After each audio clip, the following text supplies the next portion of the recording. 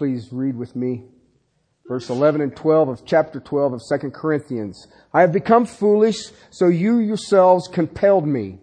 Actually, I should have been commended by you, for in no respect was I inferior to the most eminent apostles, even though I am a nobody. The signs of a true apostle were performed among you with all perseverance by signs and wonders and miracles. Father, help us to hear this. Help us to understand the urgency of this text. And Father, please show us what a treasure the Apostle Paul was, and what a treasure that we stand this day because of the apostles that you set before us. In Christ and Christ alone. Amen. Basically, what I'm looking at is apostolic uniqueness. Okay? And that's what Paul deals with in these two verses. Now, we know that in chapter 10, he started rolling through showing us what the spiritual war is. All right? And how do we fight against it? What suffering is? Grace is sufficient in all of our weaknesses. And he goes through all of this, and that the battle is against lofty things raised up, speculations against the true knowledge of Christ. And that is what our battle is. Okay, one of the ways that the enemy has done it, I took you back last week to Zechariah. One of the ways that he does this battle comes on, is let me attack the messenger. If I can discredit the messenger, then I can, by caveat, discredit the message. Now, it was even more tricky at the time of this because there was no New Testament. So you had this group of men that God had set aside, had trained, and had sent forth. All right? And He validated it because they had supernatural abilities. Why? Right now, I can take a person, if they want to say they're a Bible teacher, preacher, or whatever, I can listen to them, compare them to the Scriptures, and if they don't match, which one's lying? Okay? So today I have a lie detector machine that lays here on the pulpit with. All right? So that's something I want you to think about. What we're looking at today, and we won't get through it, but it's the unique qualifications of an apostle. The unique qualifications of an apostle. An apostle has 3 responsibilities. All right? And we're just going to get one today. Because they are unique in what they do. All right? Now, I can take... one of the things about the Apostle Paul, or the apostles, okay, and I'll show this to you, but one of the things about them, they are one of a kind. All right? They are not repeatable, and you can't transfer it. The last letter the Apostle Paul wrote was to the person who was going to fill his ministry after he was executed. That's 2 Timothy. And nowhere in there do you see him say, now you are an apostle. All right? Listen, the true apostles, if you're really honest with yourself, had an amazing role in the church. Like no other human being has ever had. And yet, today, there is an arrogance that drives some to think they're apostles. There's even a school in Kansas City that will teach you how to be a prophet, and in the process of this, we will discern whether you are an apostle or not.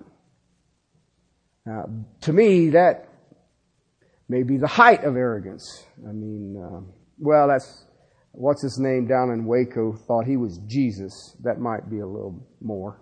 But listen, we really need to grab this. One of the things that was very frustrating over the last month or so is that as I've been dealing with this, apostles, I realized that there's no way that I can give you everything that I have discovered. Because it is an amazing, absolutely mind-boggling topic. I was reading Linsky, and he made this statement. And when I read it, I thought, well, that seems awful brass. But as I began dissecting apostles, Linsky was right. Here's this quote. To not understand this, you will have an incomplete understanding of the history of redemption. Unquote. An incomplete understanding of redemption if I don't understand apostleship? Yeah, you will. Chief cornerstone was who? Well, who's the foundation? The apostles. Okay? We stand on that foundation. If you do not understand the apostles, guess what? You've got a flaw in your redemption. Because I got news for you. Without the apostles, you and I don't get saved. It's that simple. Without the apostles, you and I don't know what church is. It's that simple. And I don't care whether you're Jew or Gentile. 2 words you'll find in the New Testament. Apostolos, that's the noun. Apostoleto is the verb. The verb means to send. Okay, it's used 80 times in the New Testament. The noun means messenger, a delegate, an ambassador. And it is primarily used, the noun, in the New Testament, speaking of 14 men. Only 14. Okay? Matthew chapter 10, verse 2. The 12. Listen to what I said. The 12. Okay? In Acts chapter 1, verse 26, Matthias.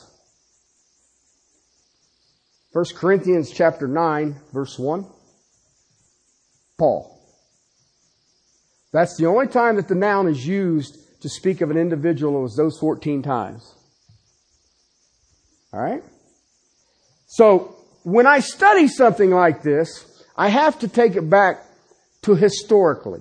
Historically. Because, see, we use things in the New Testament that you and I just look at. It's sort of like, I hear a word today that drives me, it just, I don't know. It's a pet peeve, maybe. Okay? That we are mentoring one another. Okay? The Bible says we are discipling. Okay? Mentoring is when I show somebody how to change the oil in a motorcycle. Discipling is what I do when I try to make you walk godly. I'm thinking there's a difference. What do you think? Because I can show you how to change the oil in a motorcycle. But I have to direct you by the Holy Scriptures and the power of the Holy Spirit to get you to walk godly. Okay, and sometimes it don't work.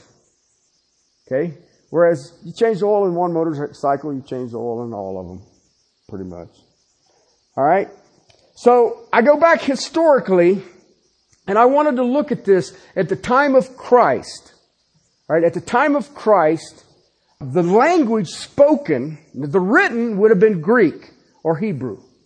Okay? The language spoken in Israel would have been Aramaic.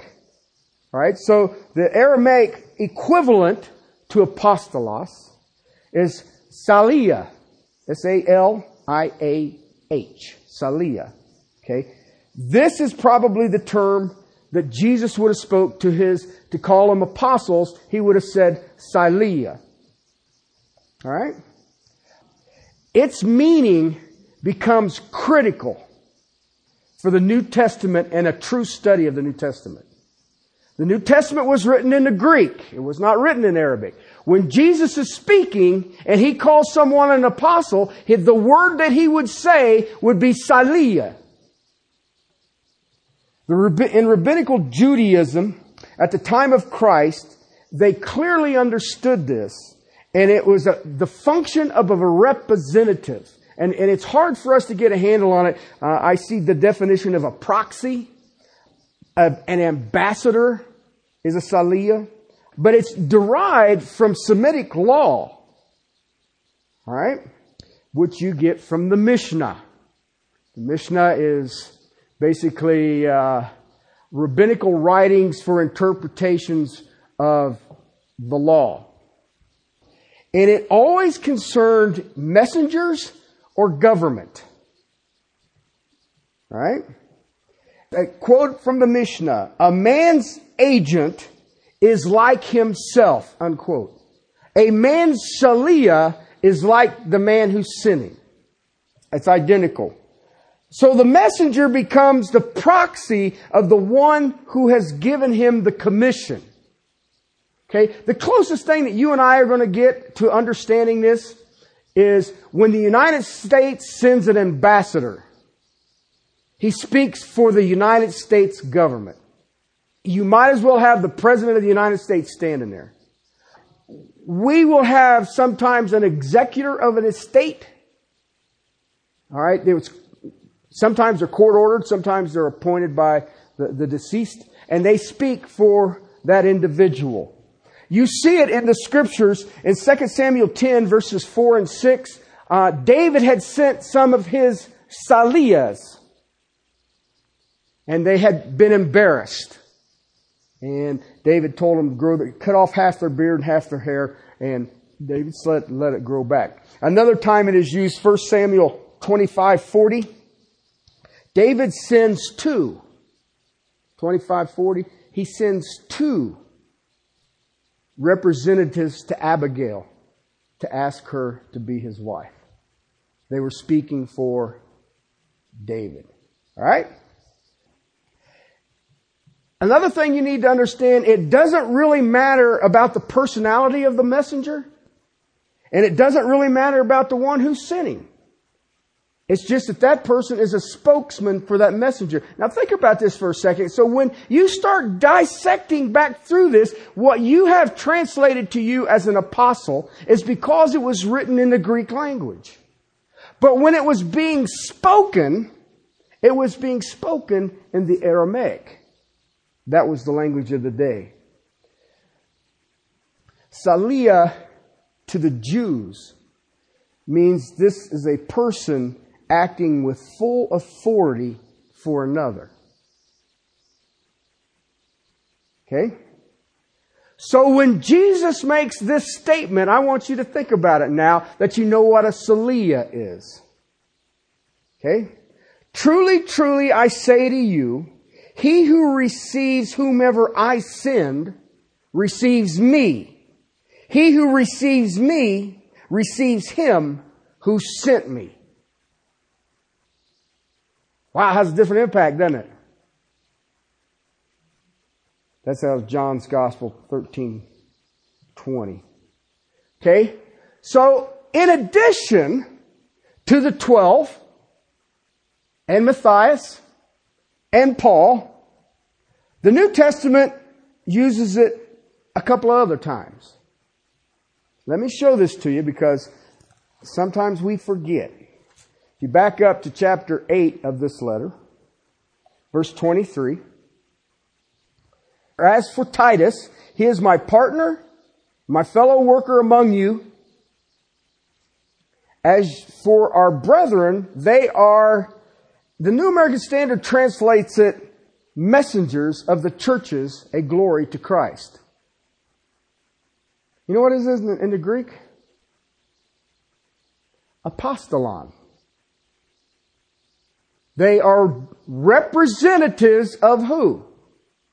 The church. The church. Okay? Who sent them? When it came to Titus and these 2 other gentlemen. Remember, they're coming to get the offering for Jerusalem. Who sent them? The church did.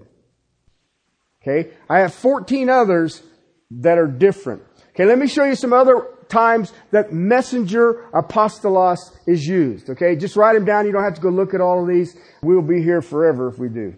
Acts chapter 14, verse 4 and verse 14, we see Barnabas. He was sent out by the church in Antioch. All right. Romans chapter 16, verse 7, Andronicus, Junus, and some others are messengers of the church. Galatians chapter 1, verse 19, James, the Lord's brother. Philippians 2, verse 25, Epaphroditus. They are all called messengers, but they are all called messengers of the church. They were all apostles of the church. Unlike the 12, Matthias and Paul. All right? Listen, those 12, Matthias and Paul, were commissioned, ordained, sent by Christ Jesus himself. Okay? Now there's some things that you have to understand about the qualifications, the uniqueness of this qualification. These that I just gave you, Barnabas, Epaphroditus, and some of these others, Jesus' half-brother, were chosen by the churches. They served the church. They were authorized representatives. It's when I go to Russia and teach, or Azerbaijan and teach, I am being sent by this church. I am a representative of this church. Okay? The signs that you see in chapter 12, verse 12, were proof that these were Christ-sent apostles. They were performed by the Apostle Paul at Corinth. Okay, now go back to your text again. It's going to end up being more of a Bible study than probably what you're ready for. The signs of a true apostle were performed. Okay? That's passive voice is the verb. And everybody says, well, hallelujah. Okay? When it's a passive voice in the original language, what you have is the emphasis is now that it was God's power working through Paul enable him to perform signs. Paul wasn't a magician. Okay? The apostles of Christ were conduits of divine power. Okay? Now remember what I just said. You make sure you get that. The apostles of Christ, not the apostles of the church. The apostles of Christ were conduits of God's divine power. And you know what's kind of amazing about this little whole situation that we're dealing with the Corinthian letters? The Corinthians had saw firsthand the signs of the Apostle Paul. And yet that should have been another reason to defend him, and they did not defend him. So Paul even added here writing this, besides the signs, there was wonders and miracles. Okay? And the Bible lists several of these signs. They're basically characteristic of God's sent apostles. All right? And I'll get into that when I look at the unique power. But you need to understand, right now here in Castle Rock, there's 5 guys calling themselves apostles. All right? Right here in Castle Rock. And you know what? It don't fit. It don't fit. All right. These qualifications, unique qualifications, you're going to need to write fast because I've made sure I covered my rear end on this. I've got more verses on this than you can ever dream about, and there's no way I can go to every one of them, so I'm going to highlight some of them. Number 1, unique qualification of an apostle of Christ is that they are chosen by God. Chosen by God. When the Lord spoke to Annas in Damascus, speaking to Annas of the Apostle Paul, the Lord said, "He is a chosen instrument of mine to bear my name before the Gentiles and kings and the sons of Israel." Acts 9:15. And you know what? That freaked Paul out. It did. Well, it would you too. I mean, if you're cruising up to Damascus to arrest Christians and Jesus blinds you on the road, you probably have a different view on life. Okay? In Galatians chapter 1, verse 15,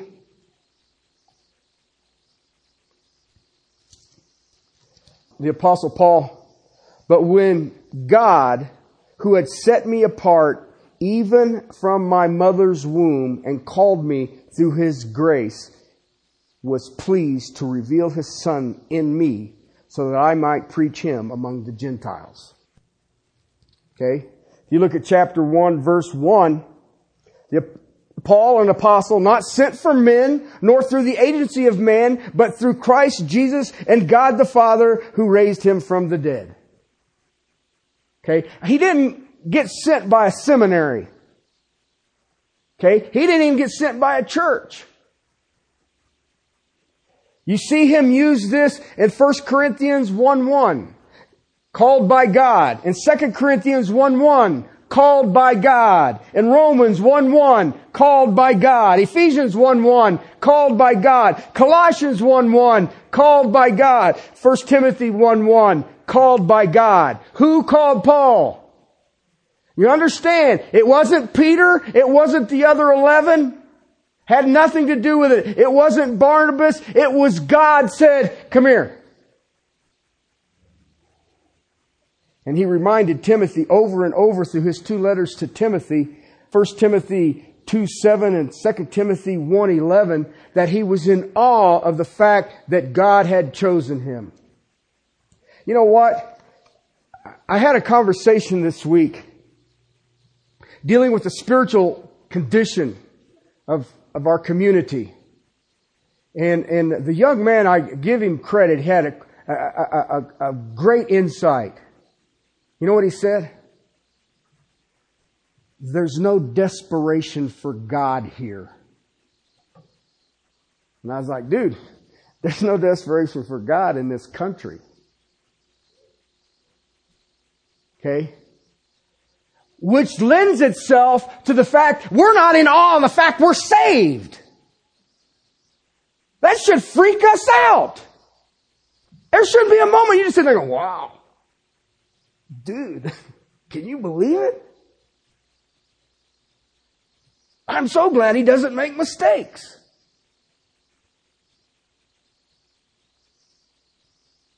Paul went to the grave in awe that God had chosen him just for salvation. We can see, and I've shown you this, I'll show you a couple of more places, that there were some other men who were chosen by God to be apostles. 1 Corinthians chapter 12, verse 28. And God has appointed in the church first what? Apostles. Second, prophets. Third, teachers. Then miracles and gifts of healings, helps, administrations. So on and so forth. So there were messengers in the church. Okay? So I want you can look at Acts 10:41 too if you want to, but I'm not going to. But you see that God has these men. So a foundational truth of an apostle is God chosen. Second, another qualification that is quite unique. The apostles were personally appointed by the Lord Christ Jesus. Okay? John's Gospel, chapter 15. This is part of what they call the upper room discourse. Starts in 13, goes through 17. Chapter 15, verse 16. You did not choose me, but I chose you and appointed you that you would go and bear fruit and that your fruit would remain so that whatever you ask of the Father in my name, He may give to you. All right. Do you understand that? Those men that are up there. Now, I want you to understand, what point in Christ's ministry are we? He hasn't been arrested. So who's in the upper room? The original 12. Do you understand what I just said? The original 12. All right, just so as you're keeping up. You also see it in Luke's Gospel, chapter 6, verse 13. All right? But I do want to show you something that I found fascinating. Go to John's Gospel again, chapter 6, 70 and 71.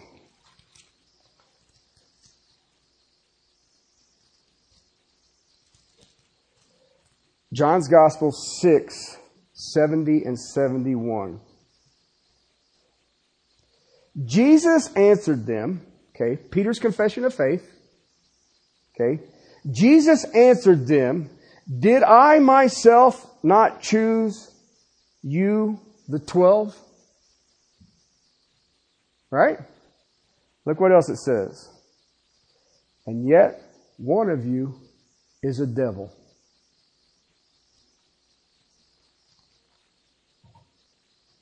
Okay?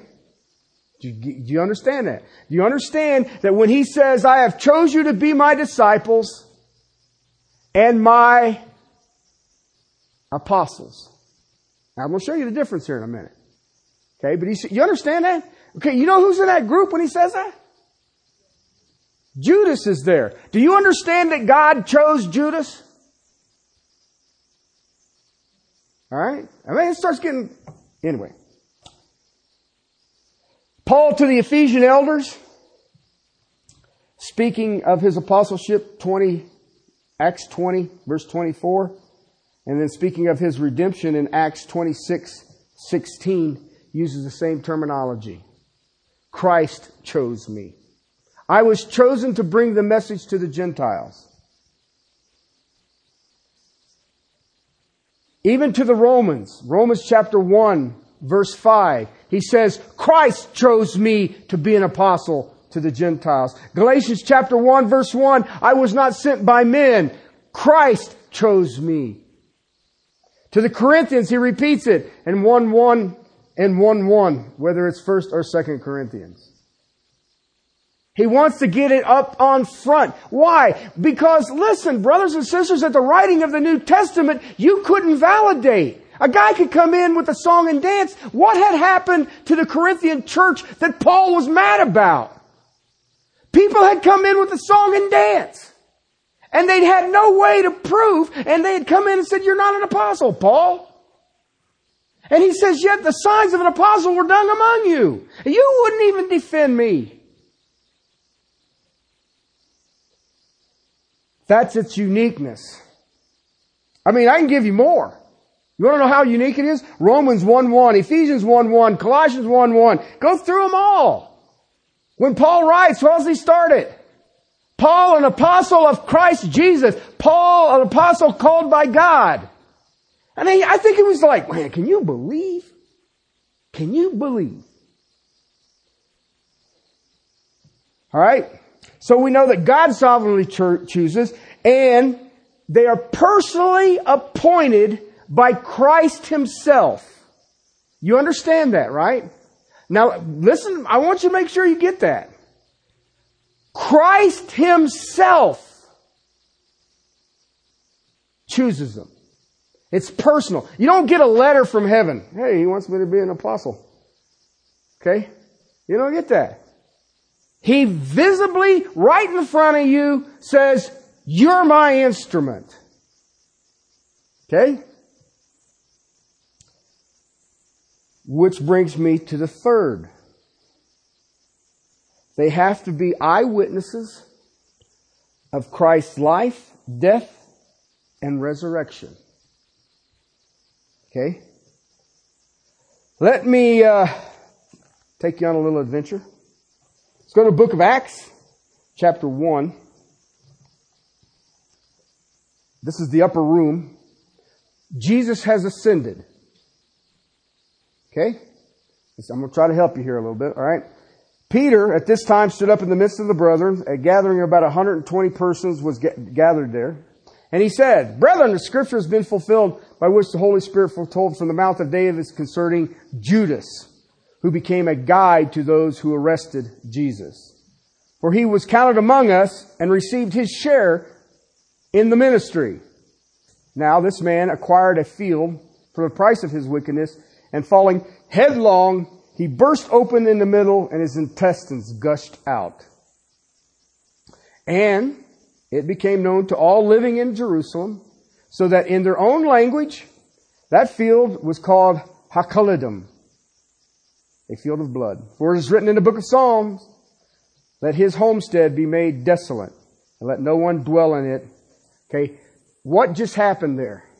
Okay, that's the suicide of Judas. Okay. You know what that means? Did Judas witness the resurrection? Nope. Remember, to be an apostle of Christ, you're called by God. Okay. And you're appointed by Christ. And you must be witness to the resurrection. Judas never saw the resurrection. Many are called, few are chosen. Okay, if you look at that text a little farther down, 21.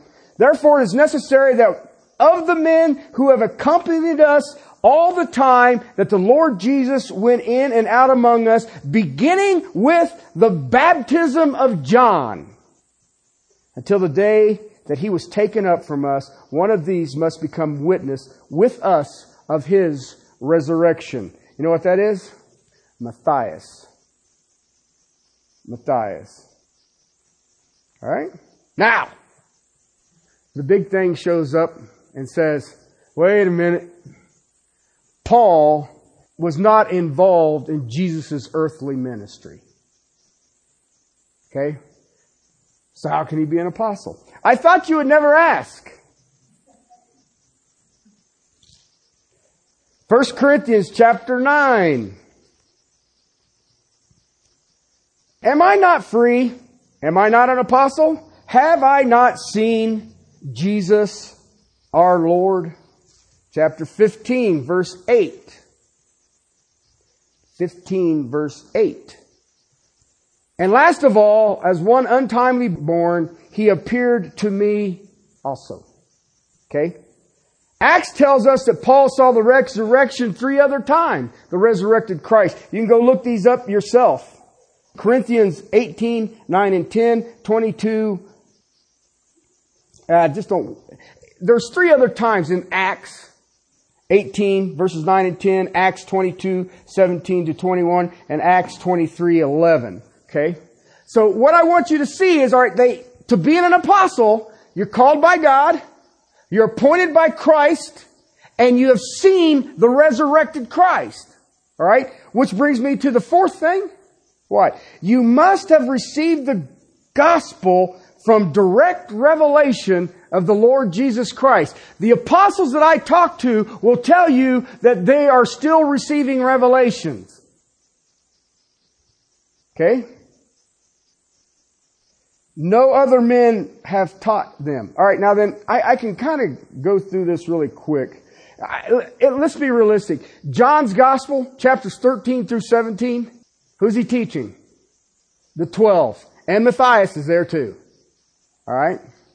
In Matthew's Gospel, chapter 20, 17 through 19, and Jesus was about to go up to Jerusalem. He took the 12 disciples aside to them on the way up and said, Behold, we are going up to Jerusalem, and the Son of Man will be delivered to the chief priests and scribes and condemned to death. They will hand him over, the Gentiles, to mock and scourge him and crucify him, and on the 3rd day he will be raised up. What is he doing there? He is teaching them what is about to happen.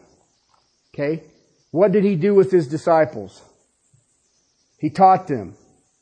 They received the gospel from him. You understand, the New Testament ain't written.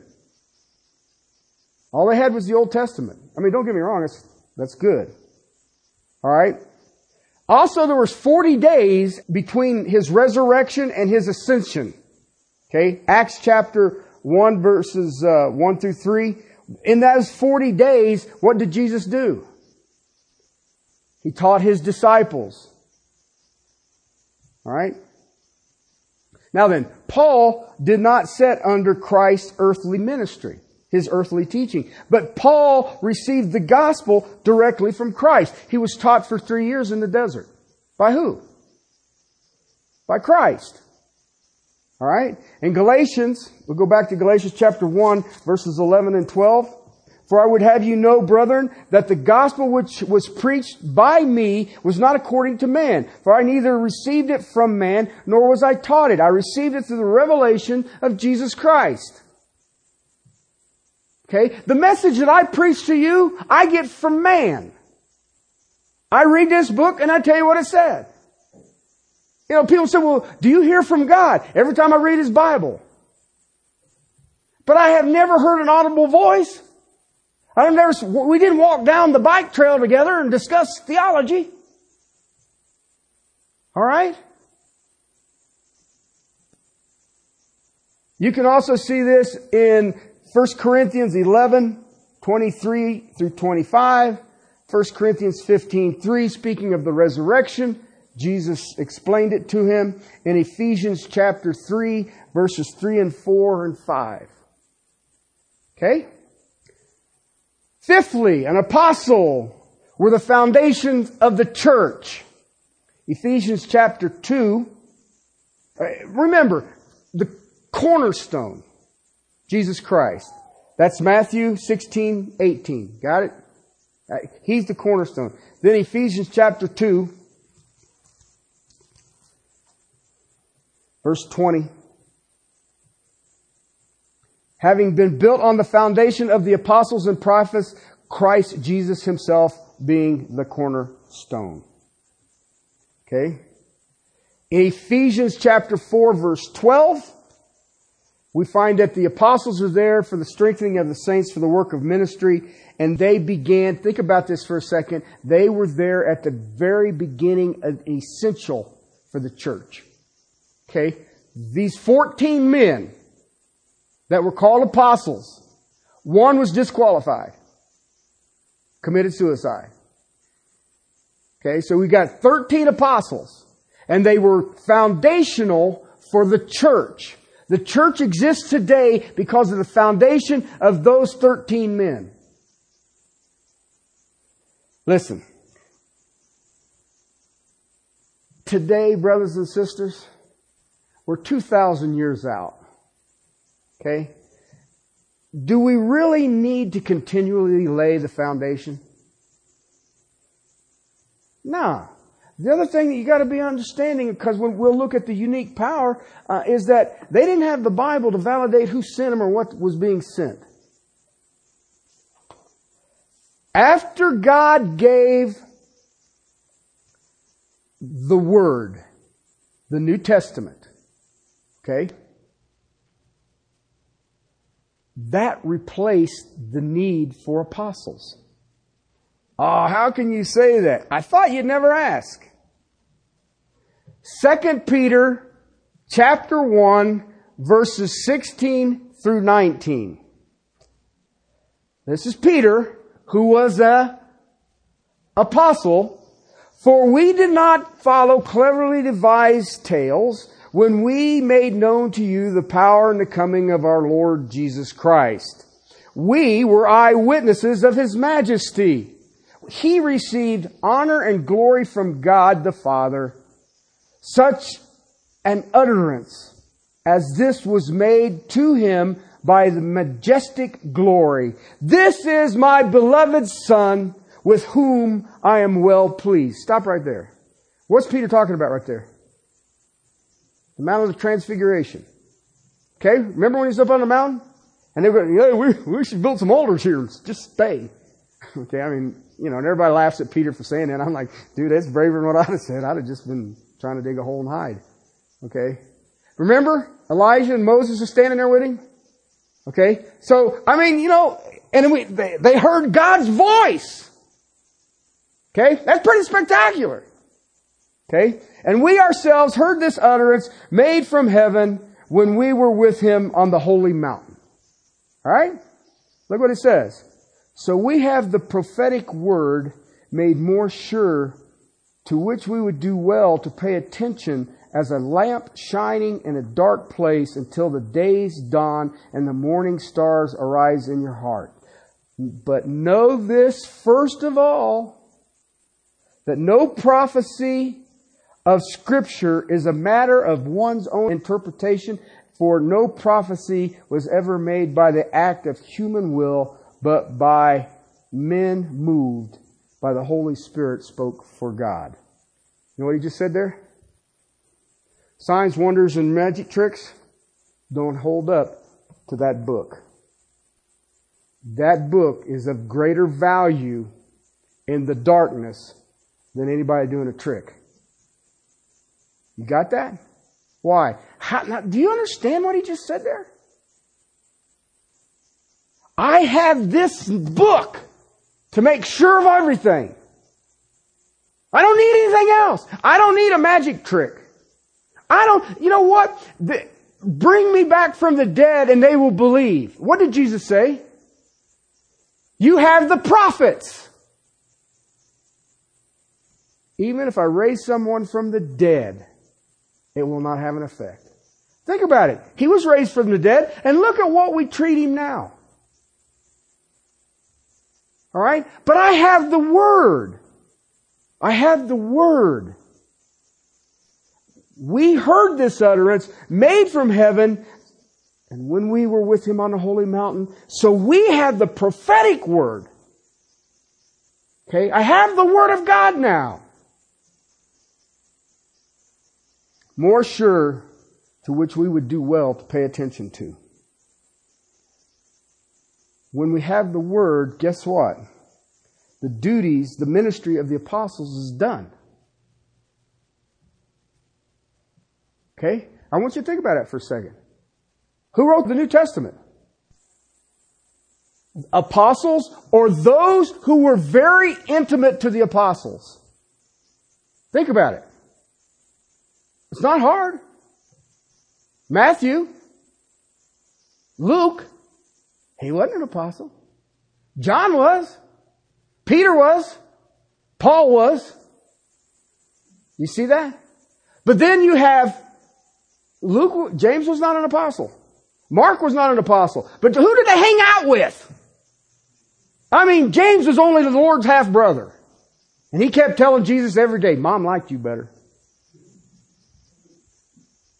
Okay? All right, so you look at that, or you have Luke, the good doctor, who hung out with Paul. Wrote the book of Acts. So I want us to think about these things, because these guys laid the foundation that you and I stand on these years later. The last thing is, they have a unique ministry. Why? Because they were discipled by Christ. Remember, these are my disciples. Now you are my apostles. Why? I trained you, now you're my direct representations of me. They were discipled by Christ. Look at all of them. You can go to Mark's Gospel, chapter 3, verse 14. I think the greatest thing is, all of them were models of godliness.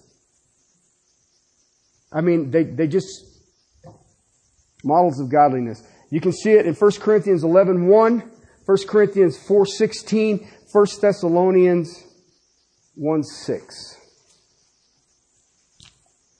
I'll close with that one. I want us to understand the uniqueness of these men. They are amazing men. 1:6. You also became imitators of us and of the Lord, having received the word in much tribulation with the joy of the Holy Spirit. They became imitators of the apostles. You know what it should be our goal? To be imitators of the apostles. Paul wrote to the church of Philippi, and he said, the things that you have heard, the things that you have learned, the things that you have seen, do these things. That's good stuff. That is good stuff. That's why when I hear someone say, well, I'm an apostle, you're a moron. And that is as loving as I'm going to say it. No, you're not. Or, when did you see the resurrected Christ? Okay? I mean, that's all I have to do. When have you sat directly at the feet of Jesus Christ and Him teach you? When did that happen? Did you get a YouTube thing of it? Try it. That's the kind of stuff that I want you guys to remember when you hear this, because it's like I said, they're here in Castle Rock. And they are brass. And I'll deal with them. Okay? There's a lot to being an apostle. And they are very, very, very unique in their qualifications. All right? And I've laid them out for you. I've given you 6 things that you need to understand about an apostle. And I'm not done. Okay? Because the 6 that I just gave you just are the start of this. Because there's some other things. And then in a couple of weeks we'll get into the signs of wonders and miracles. They're unique powers. Okay? This is urgent that you know this. They were the foundation of your and my redemption. And I need to understand how valuable they were to us. And it helps us. When you also look at the fact that they were a representation of the one who sent them. Okay? And that's the mindset that was written in the New Testament. Let's pray. Father, thank you for your word. Thank you for these amazing 13 men. Father, you're stunning in that you constantly choose the weak to overthrow the strong, and you take the foolish to confound the wise. And yet, we should all see that as the fact that you don't share your glory. There's no one can take account for this. There's no one can say, look at what I've done. Thank you, Lord, for what you have done. Thank you, my God and my Father, that you saved us. Father, I have to agree that there is no desperation for you in this country, in this community. Father, I pray that we who are here will be desperate for you. We'll be overwhelmed for you. And that, Father, that we will have the same perspective as the Apostle Paul, an awe of our salvation. And the fact that you will use even us. Thank you, my King, for your word. Thank you for the Apostle Paul and the time that you've allowed me to spend with him. And Father, I pray that we will all grow, and we will teach, and we will reach, and we will walk as the apostle to the Gentiles. In Christ's name, amen.